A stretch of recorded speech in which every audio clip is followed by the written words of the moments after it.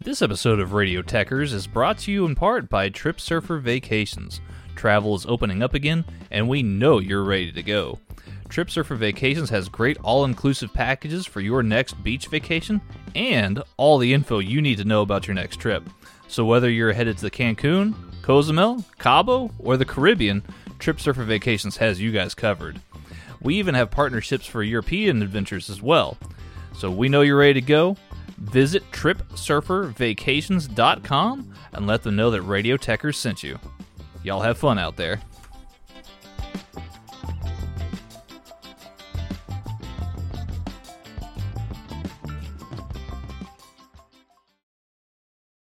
But I've also got some notes on my computer next to you, so I can see you and I can see my notes.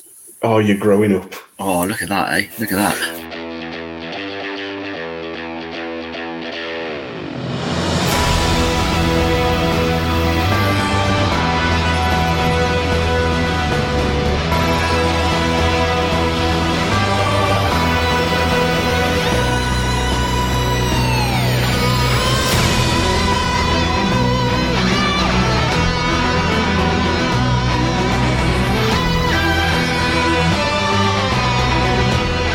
Hello and welcome to another episode of the Doctor Who Pod with me, Si, and with my usual partner in crime, time, Dalek dodging nonsense, and normal standard drunken hungover recordingness, Mr. Dan Griffin. How hungover are you today, my friend?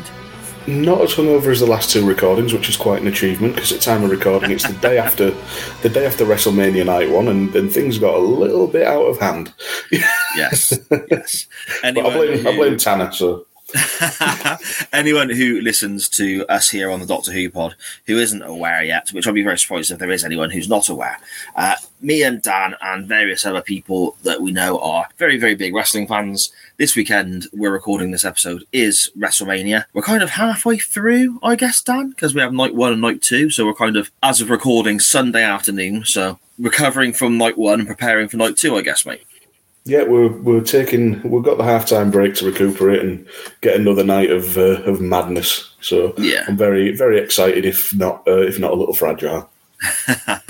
Brilliant stuff. Yeah, both of us up to well gone 5 with, shall we say, slightly over the recommended daily allowance of alcohol units in our system. Just slightly. I was fucked. Okay, let's not beat around the bush then. Let's not try and be subtle at all. Fair enough.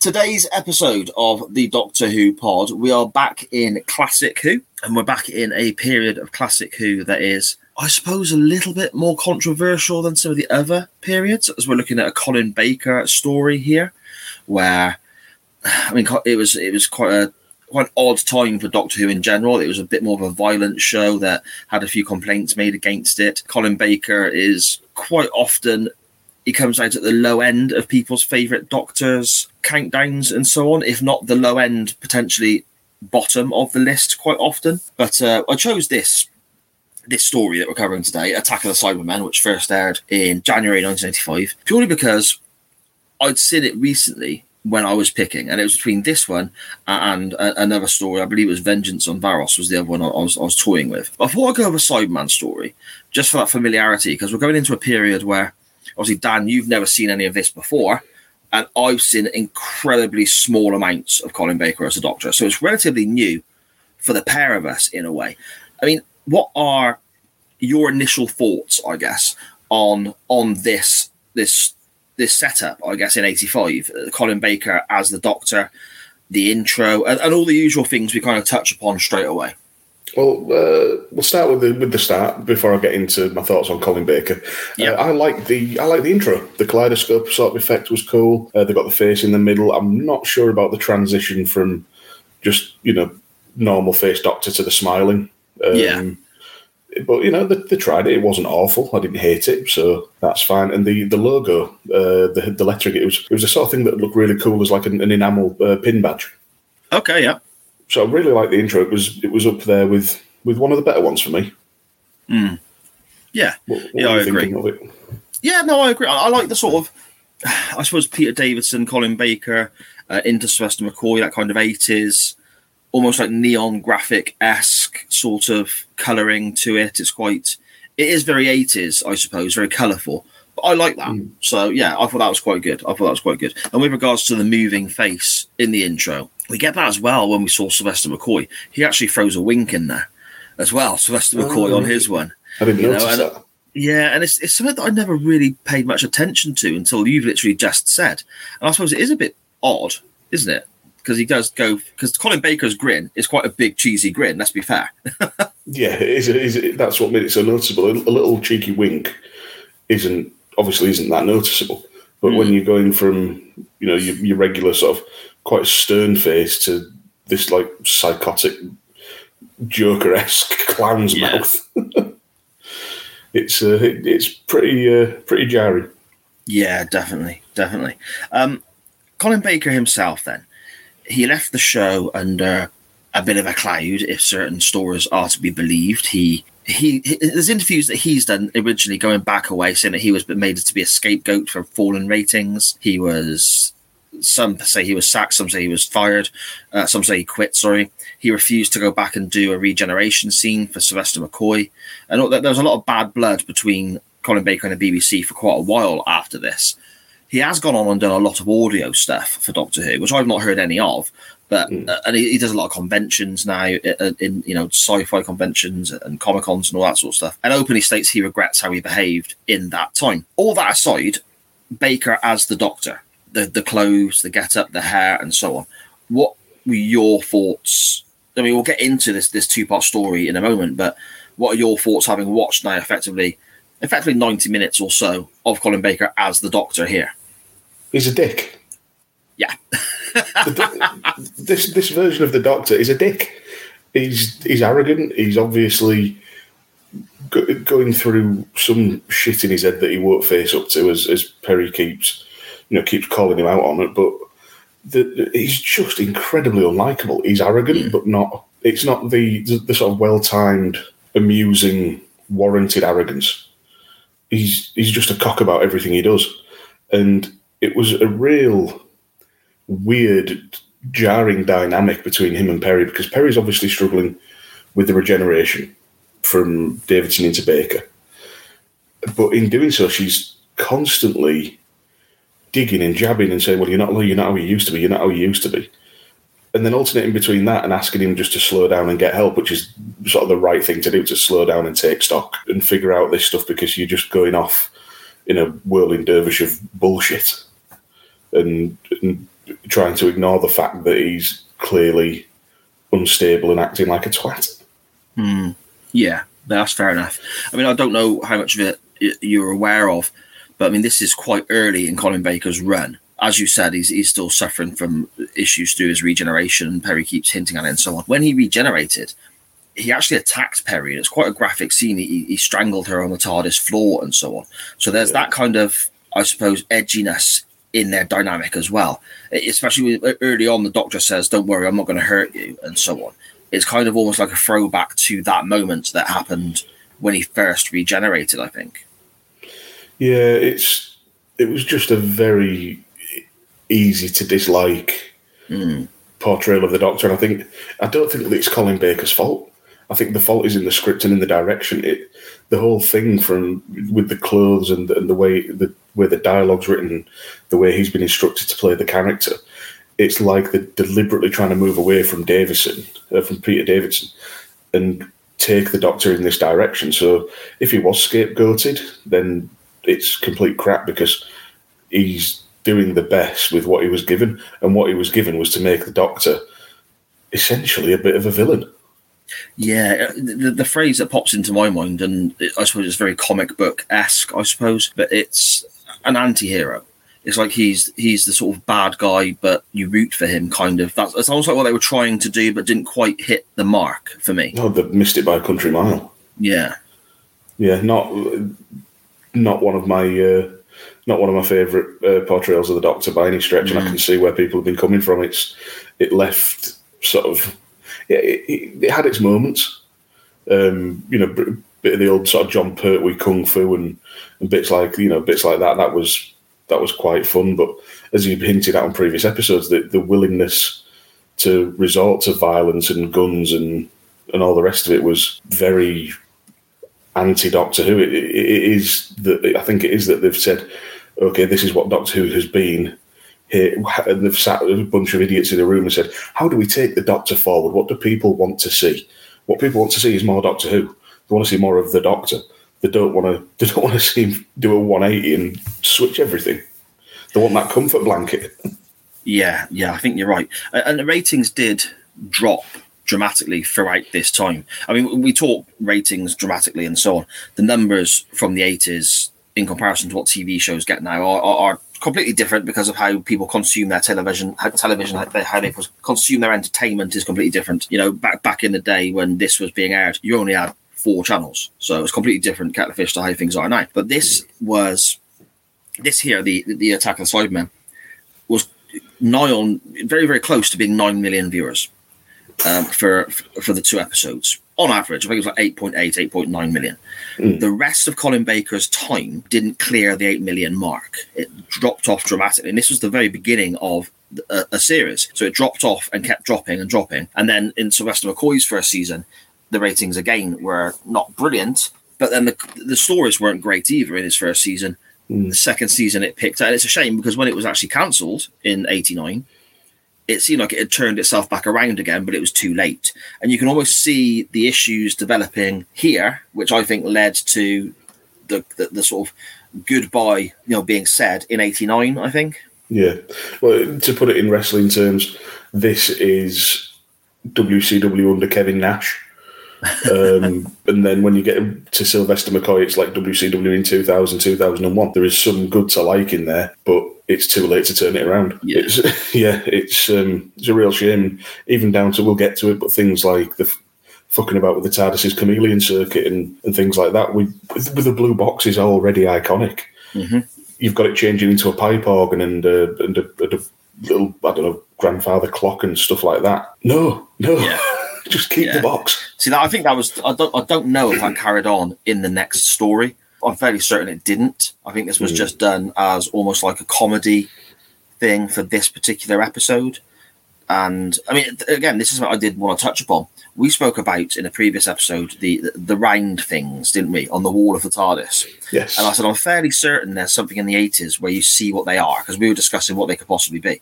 And I said, I'm fairly certain there's a serial in the 80s where you see what they are, because a couple of them are popped open and so on. It's this one. Yeah. And I gave you far too much credit because I assumed you'd done that on purpose. No, not at all. I started watching it and going, we spoke about this. Brilliant. You could have styled that out and made yourself look incredible. Oh, mate, I'm nothing if not honest and, not very professional. So, okay, Peri then, before we get into sort of looking a bit more into the story itself. Peri as a companion. Again, I'm assuming the first time you've really experienced Peri being involved in any way, shape or form. Again, What are your thoughts here? First off, I looked at Peri and I was thinking, I know her from somewhere. It's a weird thing. I actually remembered her from Blackadder's Christmas Carol, where she played Millicent a couple of years after this. So that was the first one that I got out of the way. Peri's decent. Peri's got a bit about her. She's not the typical sort of damsel in distress sort of thing. She is that at this points in the show, but it's only when people have got the drop on her and stuff like that. But she's got a bit of fight and a bit of spark, and she's not afraid to give a bit of gob and answer back and tell the Doctor when he's being a dick. Those are all the good bits. But she just, at some point when it's the bickering got on my nerves in this. Yeah. Between her and the Doctor. And I don't know if that's something that continues through or if it's just dealing with the regeneration, but the dynamic between the two was not great. And I know that was intentional. And it, to some extent, maybe had to be with the regeneration thing, but when you see later on how Clara deals with Capaldi, the regeneration from Smith into Capaldi, that was done just so much better. And I know they had maybe a bit more to work with, in terms of budget, or maybe it was a better writing team or what. But it just all I could keep thinking, and maybe this is unfair. All I could keep thinking was that they could have done this so much better. Yeah. But Peri herself, I can't really fault, and it's a decent performance from Nicola Bryant. It was blatantly obvious they were trying for a little bit of sex sells. Yes, which is another thing that's very sort of very not Doctor Who, if you like. Well, in the 80s, you had a bit of it, didn't you? I mean, Tegan with Peter Davison and so on. The lady who played Tegan, I think it was Jeanette Fielding, I think was her name. Correct. People will be screaming at their podcast players now because I've probably got that wrong. But I have no idea. Okay. She said that she was wearing certain things given to her from a kind of sex sells standpoint. Perry kind of took it to the next level again. But I suppose you can go back also to the likes of Leela. I mean, she wore barely anything in certain episodes with Tom Baker back in the 70s and so on. So I suppose there are moments when it is there. But with Perry, I think it's very much a case of, for want of a better term, and I apologise to people listening, but it's very much literally thrust in your face, isn't it? Let's be honest. Yeah, we've got an unlikable Doctor and crappy writing, but here's some cleavage. Yeah, bang on. Yeah, bang on. That's very much what it felt like, but it takes nothing away from Nicola Bryant, talented actress, a beautiful woman, to be honest. Let's be fair, but yeah, it was all a bit transparent in what they were trying to do. Yeah, no, that's fair enough. I mean, it's going to be interesting as well with regards to Perry the character, because I mean, I'll be honest, in this serial, I wasn't a big fan. I don't think she really contributed a great deal to the story. She was just kind of always present and would have the odd line here and there that was having a dig at the Doctor or a dig at the character Lytton, who we'll come to shortly, and so on. But I don't think she contributed masses. She was just always just kind of there. However, we are going to see Perry again in one of the future episodes of the Doctor Who pod, because she is with Peter Davison in the story that I've chosen when we go look at Davison, which will probably be the last selection I make because it's one of my favourite stories. Okay. And I'm going to be quite intrigued now, having watched this back, to see the dynamic between Perry and the Doctor when Davison was the Doctor in comparison. Because I like Perry, but didn't like her here. Okay. So I'm wondering if it is the dynamic with the Sixth Doctor in itself, potentially. I don't know. I think it is that, because the dynamic in this just made the Doctor more unlikable, and it kind of overshadowed the good points of Perry. Yeah, no, that's fair enough. I mean, in this serial, I suppose, again, you look at how she's dressed and so on. I mean, she's in these shorts. She's in this very tight, almost wrestling-style material top that is very low-cut and quite... It's obvious, it's potentially they've given her a size too small just to make sure that they're getting what they want from it. I mean, and then you look at the other side of the coin, this story is very much dominated by, I suppose, the male characters in the piece, the Doctor, Lytton, some of the criminals that he encounters and so on. And Perry's just kind of always there. To me, it comes across a little bit like if you buy a really expensive vase or some nice flowers with Perry in this serial. Quite nice to look at for a while, but doesn't really contribute anything to the conversation. Do you know what I mean? Yeah, I think that's a touch unfair. There are points where Perry's in peril. With like when they're going down into the sewers, where she's in peril, so the Doctor has to take out one of the fake coppers. But then Perry manages to get the gun off the guy on her own. There is more to Perry than we see in this serial, and she gets to sort of show in flashes and with bits like that. But I kind of get where you're coming from. In a lot of the time, she does feel like more of an accessory. Yeah, exactly. And again, I don't have memories of Perry being that way. So watching her back here and being that way, I'm thinking, do I remember it wrong? And I'm getting my memory adjusted now with our watch back, or is it just for this serial? So it's going to be quite interesting, as I said, when we go back to the Fifth Doctor and Peter Davison and have a look at that to see how she gets on there as well. I'm quite looking forward to that now. I'm looking forward to seeing Perry in a different serial with a different Doctor and basically seeing what I suppose I'd call the proper Perry, whatever that means. Yeah, that makes a lot of sense.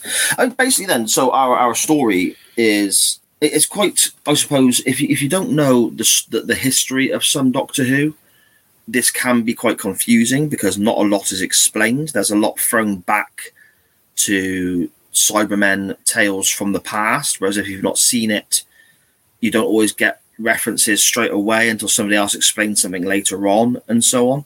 But ultimately, I enjoyed this in a weird kind of messy way.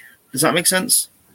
Yeah, it kind of. There was the throwbacks to Telos that will come to, and I was obviously connecting it to the Patrick Troughton serial that we watched. Again, I thought you'd done intentionally, but obviously not. Nope, not at all. So that stuff like that was sort of very good in isolation, but the whole story was so disjointed. I could see what they were going for. What they wanted was to have a couple of narrative threads, 3 narrative threads, with the Doctor and Perry, the diamond robbers, and the slave workers on Telos. They wanted to have those 3 narratives converge, which is fine in principle, but it was executed so badly. It was all over the place, just garbled crap. Yeah, I mean, messy is the sort of word, the description that keeps popping in my head, because it is messy. It is, like you said, it's all over the place. It's garbled. And then I suppose the first episode, I suppose we should come to that as well, because these episodes are 45 minutes long. In future releases, they on some formats, they have been edited back to being the sort of 23, 24-minute episodes, and there's 4 of them. But as this initially came out, and on BritBox, where I'm rewatching this, they are in the form that they first broadcast on the BBC in 2 45-minute episodes. Now, that time-wise is the same, but it felt shorter in a way. Each episode, well, I don't know about shorter. To me, each episode was a bit of a chew. Okay. It felt a lot longer than 45 minutes. I'd have been much happier with it being split into 4 20 to 25-minute episodes. I think that'd have been much more digestible. See, that's really interesting. But then I didn't really like I didn't really like the Doctor. Perry was fine, got on me tits a bit. The Diamond Stealers storyline it went on for so long, and I'm there thinking, what is the point? When are they going to get to the point? Yeah. They're leading to something, but they're just dragging it out for time. Just get to the point. Yes. And so yeah, that's why it all made a bit of a chew for me. The second episode was better when things started to happen. Again, that's so interesting, because to me, I agree with you on so many things. It's garbled, it's messy, it's all over the place. You do sit there at times thinking, what's the point? Get to the point, and so on. But I'm the other way around. I enjoyed the first episode more than the second. And then I quite enjoyed the 45-minute format, and it felt quicker to me than watching 4 separate episodes. Yeah, I mean, it's different structure, different folks, isn't it? Yeah. I don't know, maybe. You said you've watched it recently. I think we're going to differ wildly in our assessments at the end. Yeah, but, potentially. It took me forever to make my notes. Now, I've had a few of these where I've gone through at a fair clip because I've been enjoying what I'm watching. I've been able to write everything down, lickety-split, and done. This, every time I paused it to make notes, I wasn't that bothered about pressing play again. Okay. So, I don't. The way I make my notes doesn't help, making it feel long. But when it's good and when I'm engaged, I'll be straight on like play, carry on. This, I was pausing, making my notes. Oh, what's on my phone? Have I got a notification? Oh, that's good. Oh, God, I've been scrolling Twitter for 5 minutes. I best get back to it. Okay. Just didn't grab it. It just, like I said, it sounds like I'm being completely negative. There were bits to like in this, but it just did not grip me. No, that's fair enough. I mean, and again, it seems to be an opinion that many people shared, because people watched this and didn't come back. It lost, I suppose, the best part of 2 million viewers, 1.5 million or whatever, in the course of 2 weeks. So it's an opinion, I think, Dan, that many people back in 1985 would agree with. My opinions have caught up to 1985. That's good news. Yeah, nearly in the 90s now, pal. I'll get there one day. I'll be modern. What we'll do with regards to discussing the plot and the story and so on, I think we'll just kind of very briefly skirt across the rough idea of what's going on, because there is a lot that goes on that's not relevant to the story, and I don't want us to get bogged down with too much of sort of background nonsense that really isn't that relevant, like the diamond robbing aspect. Well, so just one thing to mention on the diamond thing. One of the guys in there who played Griffiths is a fellow called Brian Glover, and you could tell that he had already been in movies because he was in Kes. He was Mr. Sugden in Kes. Oh, right. He was acting for quite a while. I know him from Alien 3, of all things. You might know him from as Mr. Rottweiler from Bottom. Oh my God, yes! And I didn't even twig. He was Leon Harris in World of Sport Wrestling. He was a wrestler. You're kidding me. That is the man from Paris, Leon Harris, who was from Barnsley. He's a World of Sport wrestler. Oh my goodness, that's insane. Have you seen the Leon Harris Les Kellett match? If not, I'll link you it. Yes, send me a link. Because he's phenomenal, but you can tell that guy is a level above him, and the guy who played Lytton were fantastic. Yeah, Lytton to me is the star of this show. I mean, basically, to give you people a rough idea listening, we start the story with workmen under in the sewers. Something's not right. They get attacked. We then get to see Lytton and he's very well spoken, intelligent. He comes across quite intelligent anyway, and he's hiring some sort of, I suppose, Cockney style lower level criminals to help him rob diamonds. But this is a ploy just to get in the sewers and get towards where the Cybermen are. And he's kind of jumping around all over the place, literally in the first 10 minutes with this. But Lytton is, I suppose, quite a weird rarity in Classic Who, in that he's a reoccurring character, but doesn't pop up very often. He was in one other serial as Lytton, which is the Resurrection of the Daleks, which was a Peter Davidson story. Now, I've seen Resurrection of the Daleks, but I cannot remember Lytton in it, so I obviously didn't pay that much attention. Not like you. No, mate, no. Or I paid loads of attention, and then I slept, and I forgot everything I did the previous day. You went through a soft reboot, and it wiped the memory. Exactly. Yeah, but Lytton to me was so good. The guy who played him, he could have been another master type recurring villain. He was that good. Yes. Yeah, I agree. Or he could have been simply, the whole Lytton thing didn't need to exist. He could have been the master. I think he was fantastic. You know, he would have made a good master, wouldn't he? I think. Yeah, definitely. He was brilliant. Yeah. The general gist of this serial is that the Cybermen are wanting to cause the Earth a problem in 1986, which will then mean that their home planet won't be destroyed because they've got rid of the Earth, which has the knock-on effect of saving their original home planet, and they wouldn't have to then move on to Telos, where they get destroyed on Telos as well.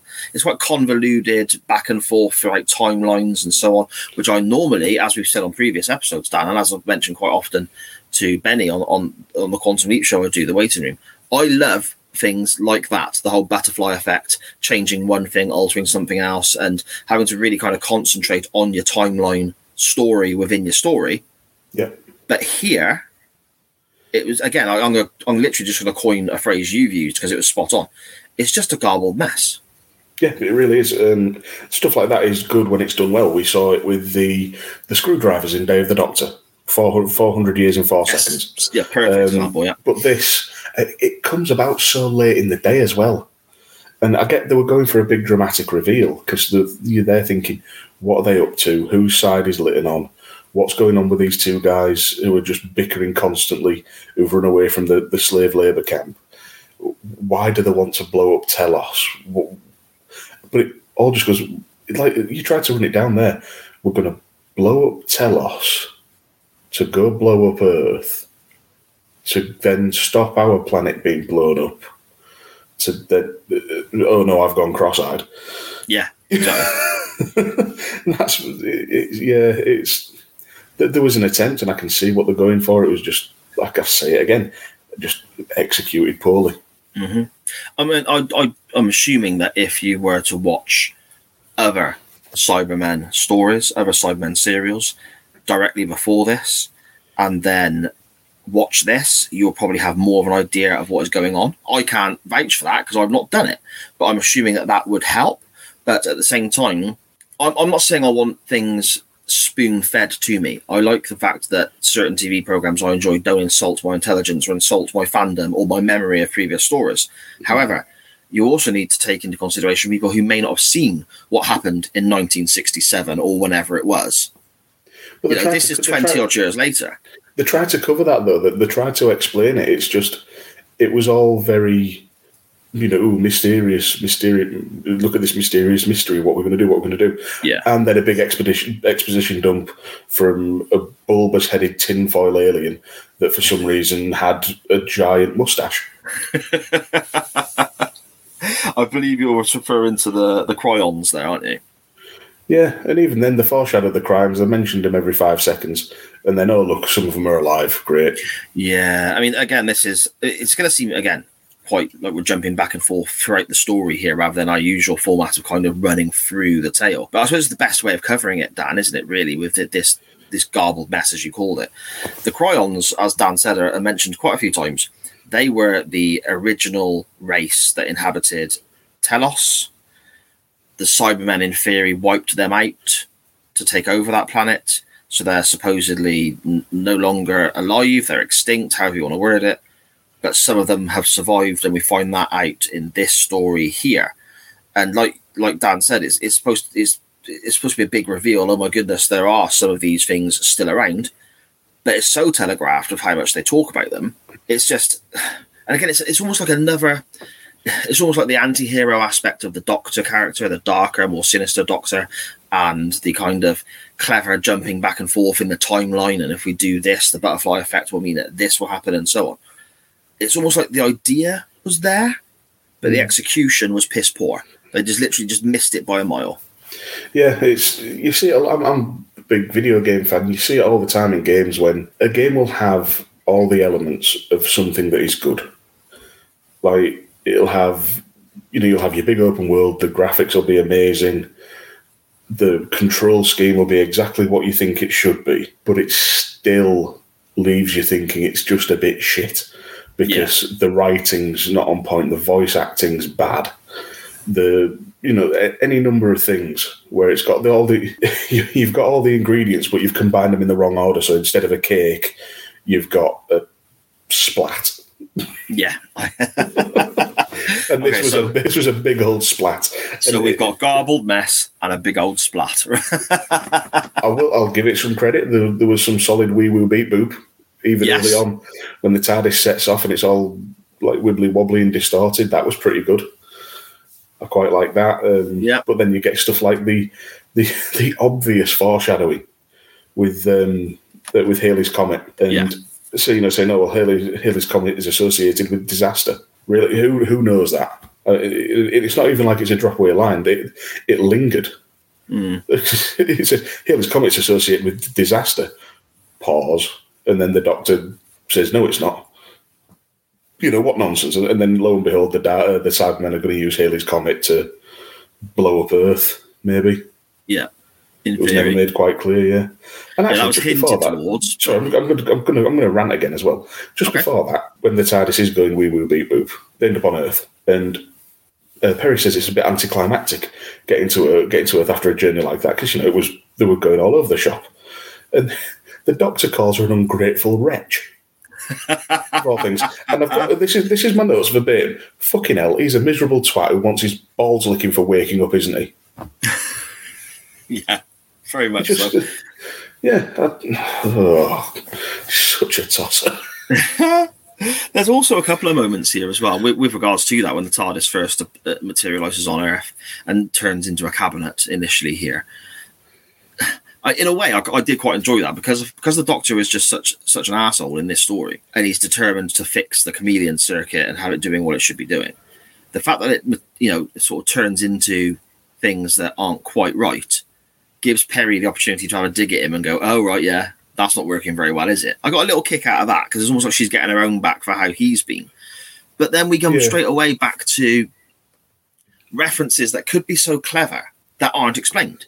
The Doctor notices that the place where they materialise, or a place where they're walking past, is a scrapyard at 76 Totters Lane.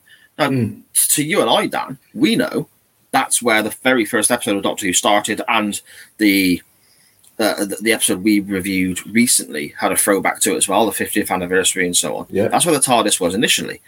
He refers to Peri, with his scrambled mind after the regeneration, he refers to Peri as Susan, who is the name of his granddaughter. But it's just so throwaway that it's clever to those who already know, but I imagine there'd be so many people who don't already know that miss the point. And that to me is a real shame. Yeah, and it boils down to bad writing and bad direction. I'm feeling like Chris Jericho. You're a shit idea from bad creative. But it's one thing I did like about. I did like the fact that they had it in there, but like you say, it could have been so much better.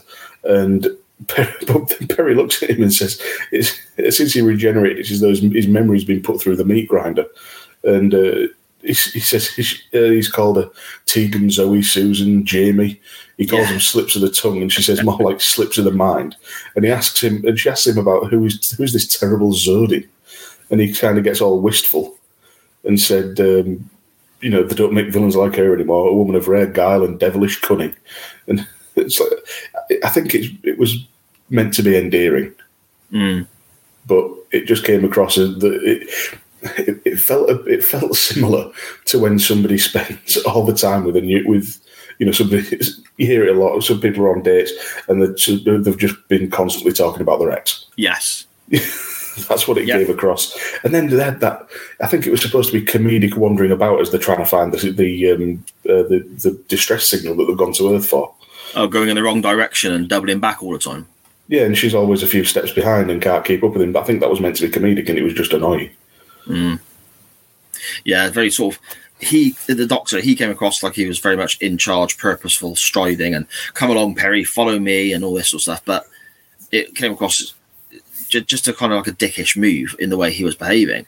And then Peri following him came across quite ditzy and quite, I don't know, bimbo-esque, I suppose, by the way she was like this little lost puppy following him around at times.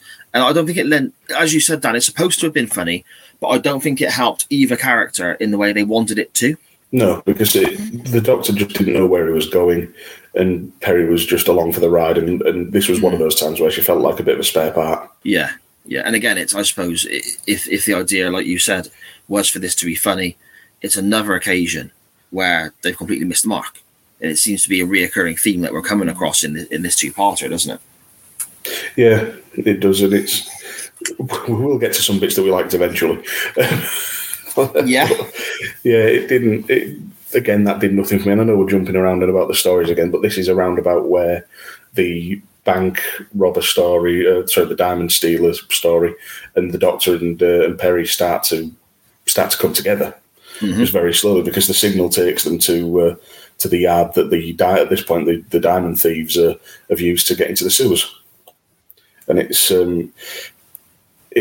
we get sort of the first or the second hint of what's going on with the Cybermen, because the one of the robbers, Payne, thinks they're being followed, so goes for a look. And it's a typical thing. You never split up in a horror movie and stuff like that, because he gets grabbed by the throat, shoved into the wall, and we get this wee woo boot boot moment with the sort of the distortion on the screen and the different colours and the static, and he's quite obviously being deaded. Do you know what that reminded me of? When it went to the different colours and so on. When I was a kid, I had a ZX Spectrum. Right. Okay. And one of the first things that I was taught by the book that you got with it and the magazines you could buy and so on was how to write really straightforward, simple things for this computer to do. So you would write load and then use the speech marks and bits and bobs, and each number was relevant to a colour that the computer could produce, and it could literally only produce like 10 colours and all this sort of stuff. When you pressed go, you'd have like scrolling text in a certain colour, or you'd make the screen flash between two different colours. This is exactly what my old Spectrum looked like. when it was like, I think it was like button 6 or button 7 was like magenta, which is this like bright purpley pinky kind of colour. Yeah. That was the exact colour they had on this episode of Doctor Who when these people were getting killed off. It looked like it was made by 6-year-old, 7-year-old me on my ZX Spectrum. It was that, which is never a good thing. Well, no, it's not. It's not. I mean, the Spectrum came out in, 82? This is 85. You'd think, considering it's a TV programme as well, it would have moved on a little bit. You'd hope so. Yeah, you'd hope so. But I was saying I was going to come on to something I liked. We're in the yard that the thieves have been using. The Doctor nearly falls down the hole, and the Doctor and Perry have been followed by some very obvious fake coppers. Which again is completely telegraphed. It could have been good. It's a nice idea, but it's not brilliant. Perry's had a gun pointed at her, and she yells, "He's got a gun, Doctor!" And he just says, "I'm not blind, Perry."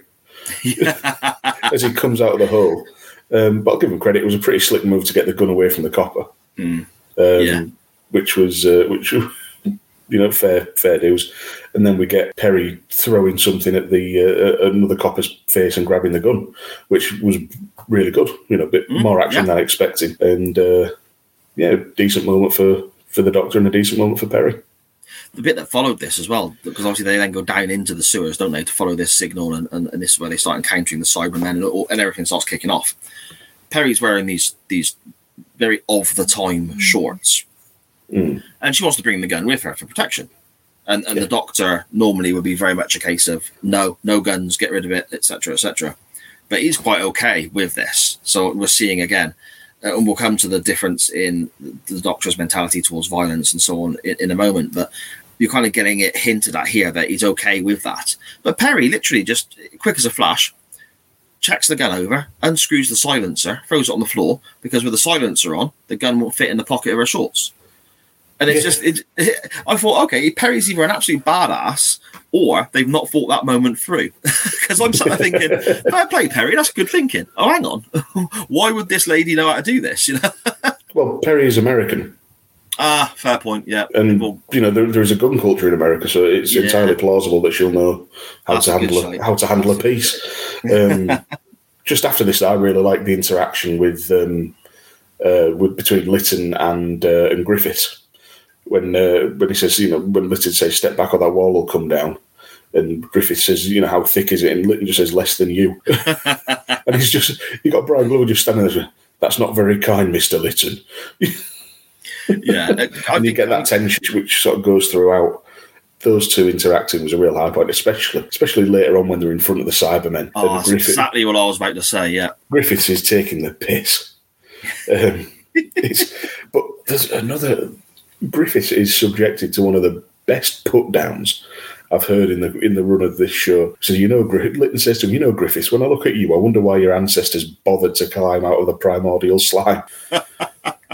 It is great. It's gold. Lytton, again, we come back to him here. Some of the lines he has, and as you said, some of the interactions he has with his diamond robbing cohort here, make this for me. Because that's probably...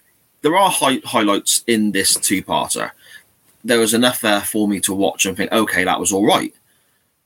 But the definite peaks were Lytton and Griffiths. Their interactions and so on, for me, are the top highlight of the programme. Yeah, definitely. It's without a question and without a doubt. It's a great dynamic between the two. It provides some moments of... It manages to be both comedic and quite tense. With some of the insults that are thrown around.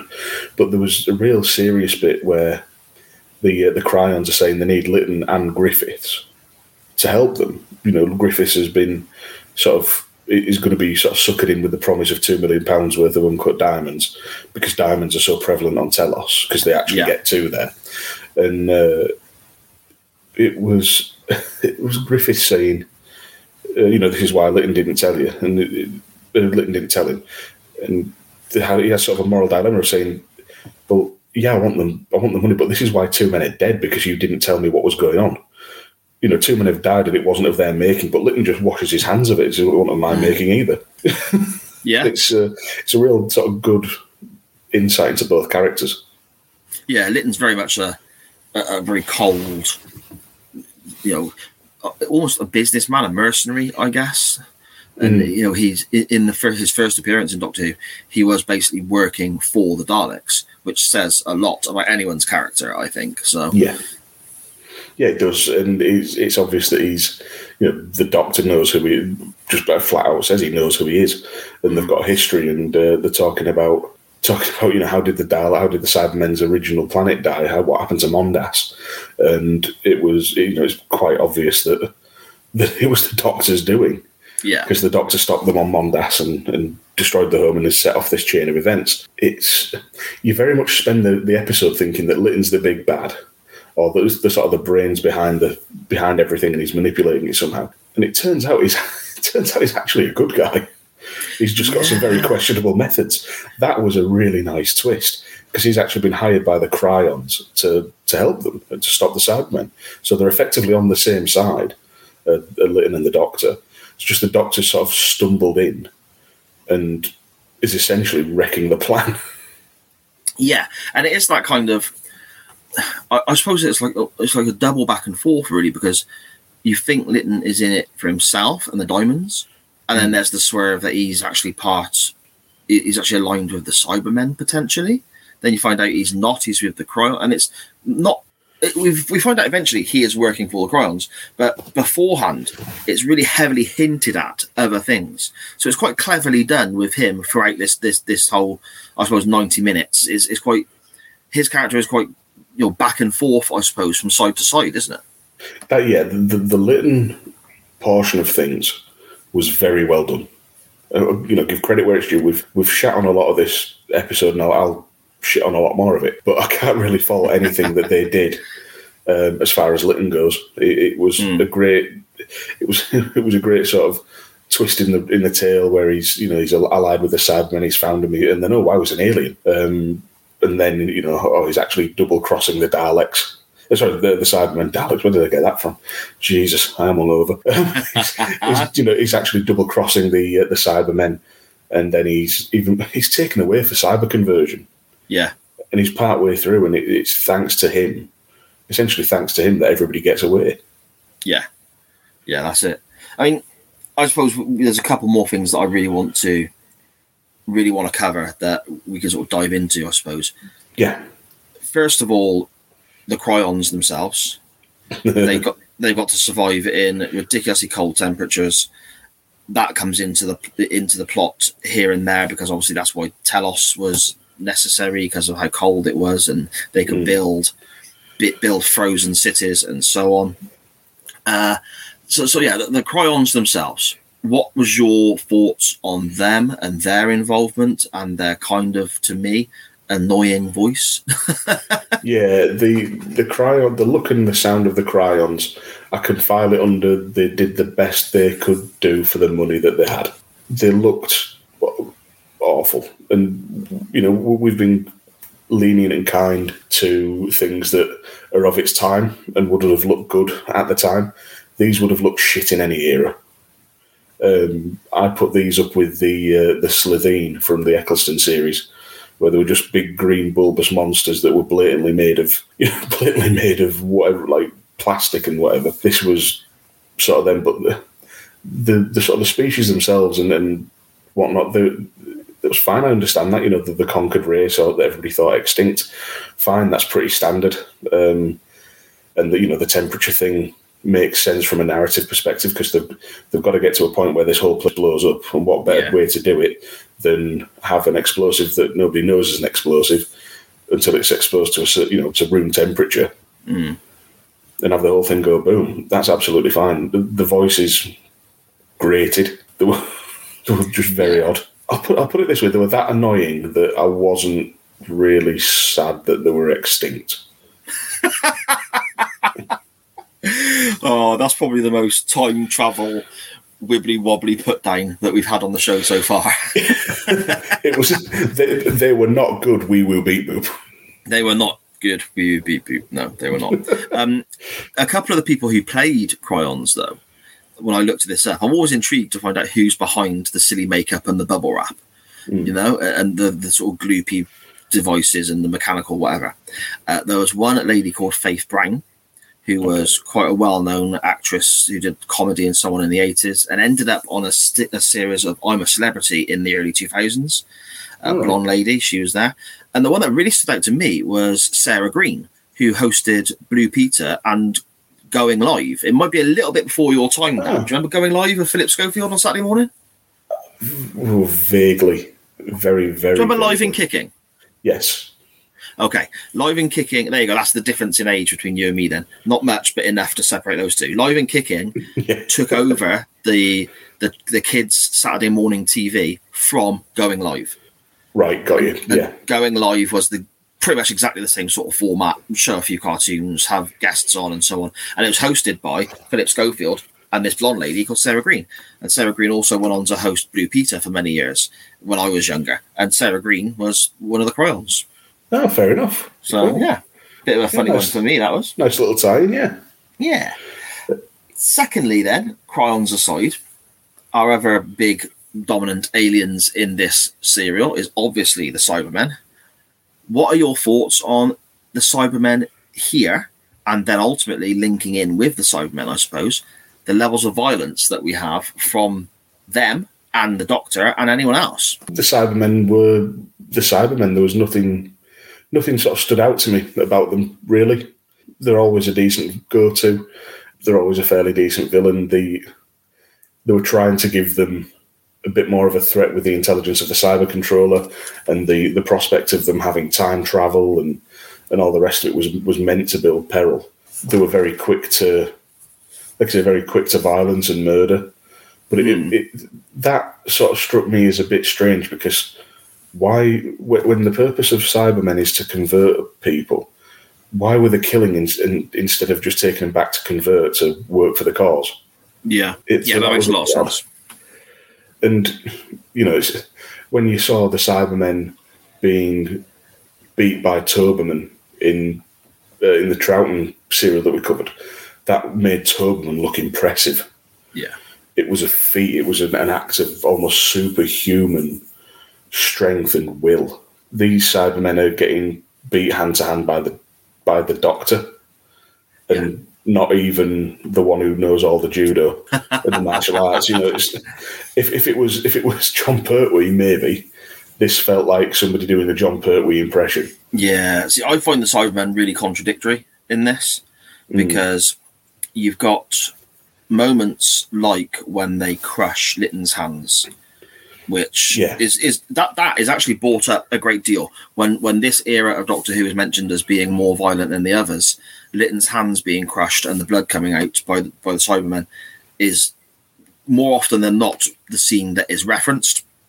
I find that was pretty cool. That was pretty cool, by the way. Yeah, I thought it was quite dramatic. Looked like it was well done. Yeah. Then the Cybermen are obviously supposed to be feared, and they're these big robotic monsters, and they're super strong. And you can see that by the way they crush people's hands, like Litton, for example, and then they crush Griffiths by the head for a little while just to try and torment him and so on.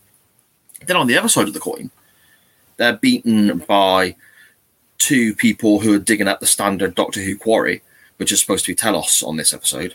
Yes, they just wallop him with a stick and his head comes off.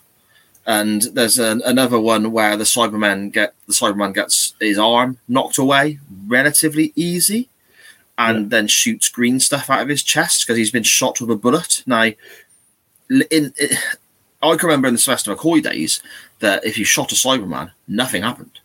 You had to literally hit them with, I think it's gold, isn't it, to kill the Cyberman? I don't know. I think this was the story that Ace ended up shooting gold coins from. That's the serial that gave me nightmares when I was a child that are quite famously spoke about on the show before. So we'll probably cover that in season 2, I imagine. I don't put it past being one of your picks just to see me squirm. But well, it's all right. You just pick the Chris Eccleston 2-parter with the Nightmare Child. That'll get your own back easy there. Yeah, good shot. But I think that, you've seen Cybermen get shot at, and it's not an issue in Classic Who and in New Who. Here, he's shot at and he shoots out green stuff and dies.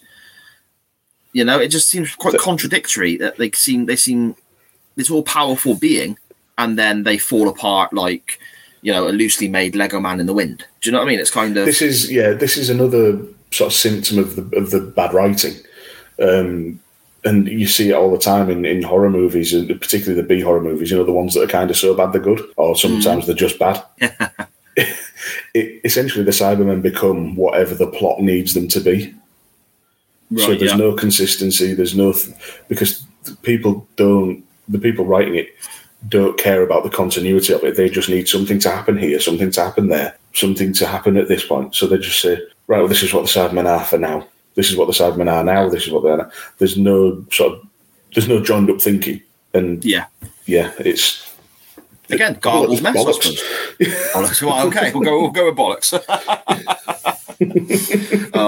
With regards to the violence, then there's a few moments that I did want to particularly single out. One was the whole Lytton hand crushing thing. That was quite an important thing, but we already discussed that.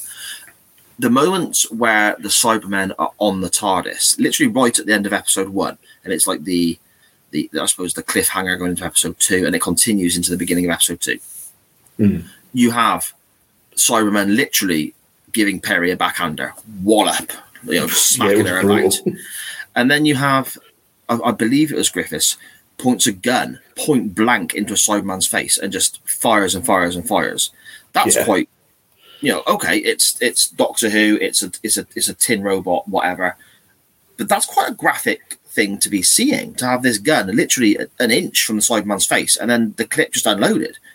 You can see why people were kind of, whoa, hang on, what's going on here? And then, of course, the Doctor himself is throwing people around left, right, and centre, punching people, shooting guns, blowing up Cybermen, and so on. It just seems quite 0 to 60 in the blink of an eye for me. Yeah, and it goes back to what I was saying before. Some people have sat down in a room and thought, how do we make this better? How do we bring it into the modern age, of 1985? How do we keep up with what's going on, elsewhere in TV and entertainment? And the correct answer was that you don't touch it. You bring somebody in, you make little tweaks. You don't just jam the handbrake on, do a quick turn and go completely the other direction.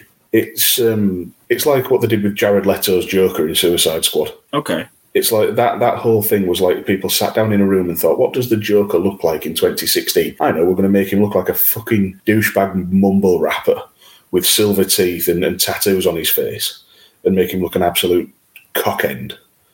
But also but also something that's been produced by people who are in corporate rather than something that's genuine. Yeah, I get you. And that's what this feels like. There's nothing. It's all style and no substance, but the style's also crap. Yeah. No, I get what you mean. That Joker comparison is very, very clever. Actually, I get what you mean. With the Cybermen again, though, I don't think it helps that they're quite theatrical.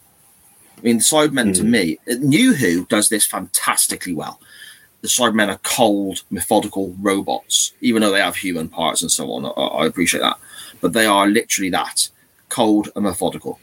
The Cybermen in this serial, I suppose, again, looking back at the Patrick Troughton one, cold, methodical, robotic. Yeah. In this one here, they're very dramatic. We get moments of the Cybermen looking to camera, double clenching their fists and going, "We will destroy the Doctor." And really sort of, the Cyberman's literally acting to the screen. And it's like, that was so strange. It's because... wider entertainment, when you see movies loosely based on another intellectual property, like happens with video games, fucking over bald piece of shit, they'll take the intellectual property rights, put the characters and the villains and whatever into a movie, but have no idea what to do with them. Yeah, I get you. And that's what they've done here. They've gone. What do we need more from these Cybermen? I mean, they need to act a bit more. They need to show a bit of emotion. The Cybermen are emotionless robots. Why? What's the point? Just stick a drama chip in them and let them go. A drama chip. That's brilliant. You could have like a sitcom chip, pretending he's Renee from LOLO, and then you could have a sort of more dramatic chip in the back of one Cyberman, and he can walk around with the head of the cyber controller just going, I knew him well, and all this sort of stuff, It's you can have all sorts of fun with that. Yeah. It was so exasperating. It was very frustrating. Because it had individual elements there to make something, and it just failed at almost every turn, apart from the odd bits that we've managed to pick out. And it's quite appropriate that we've not gone through the story as intended, because they never bothered when they put it together and edited it and aired it. Yeah. And also, I mean, I suppose as we sort of come to a close today, it'd be interesting as well for people, because I know we've got people tweeting the show at the Doctor Who Pod on Twitter, messaging the show, speaking to you and me individually as well, Dan, who are watching along with us. You know, certain people, I want to give a shout, Morty, for example, and so on. They're watching episodes of Doctor Who back with us. We're using BritBox as well, so I think BritBox should be giving us a kickback for this, but never mind, we'll discuss that another time. And I'm going to be really intrigued that when we have people who are listeners to the show who watch this, now we've not gone step by step through the series like we normally do, and I think this is going to make it really interesting when people go back and watch this and then give us their thoughts via Twitter as to what they think, because they can then see the story develop themselves rather than us explaining away plot holes. They will experience them firsthand, if that makes sense. Yeah, I'd be really interested to know what people think. Give us a shout. You know, let us know. Let us know if you think we're right. Let us know if you think we're off base in any aspects. And you know, I'll fire back and say you're entitled to your wrong opinion.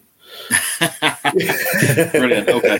Right then. So before we get on to what we will be looking at next week, Dan, what do you want to summarize this as? Your first real experience with Colin Baker, your first experience of, I suppose, slap bang in the middle of the 80s Doctor Who, and Perry the companion, and the whole thing in general. What are your thoughts in summary on this two-parter here?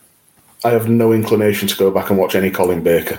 After this, I find his Doctor that unlikable. He's abrasive and arrogant.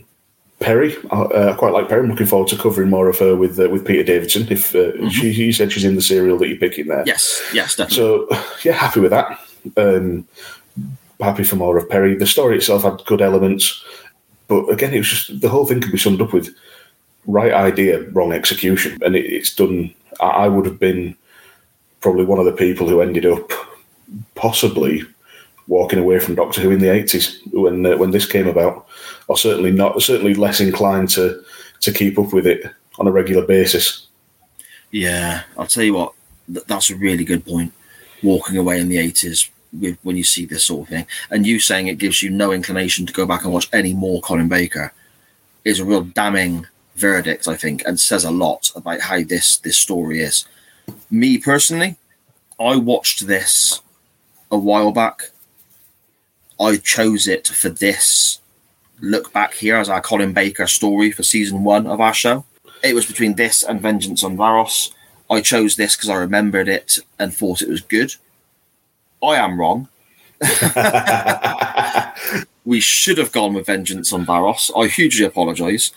I don't feel the need. When I first watched it, I wanted to go back and watch it again. Now I've watched it again. I wonder what I was on the first time I watched it, if that makes sense. A little bit inebriated, perhaps. Yeah, maybe. I mean, again, it's Doctor Who.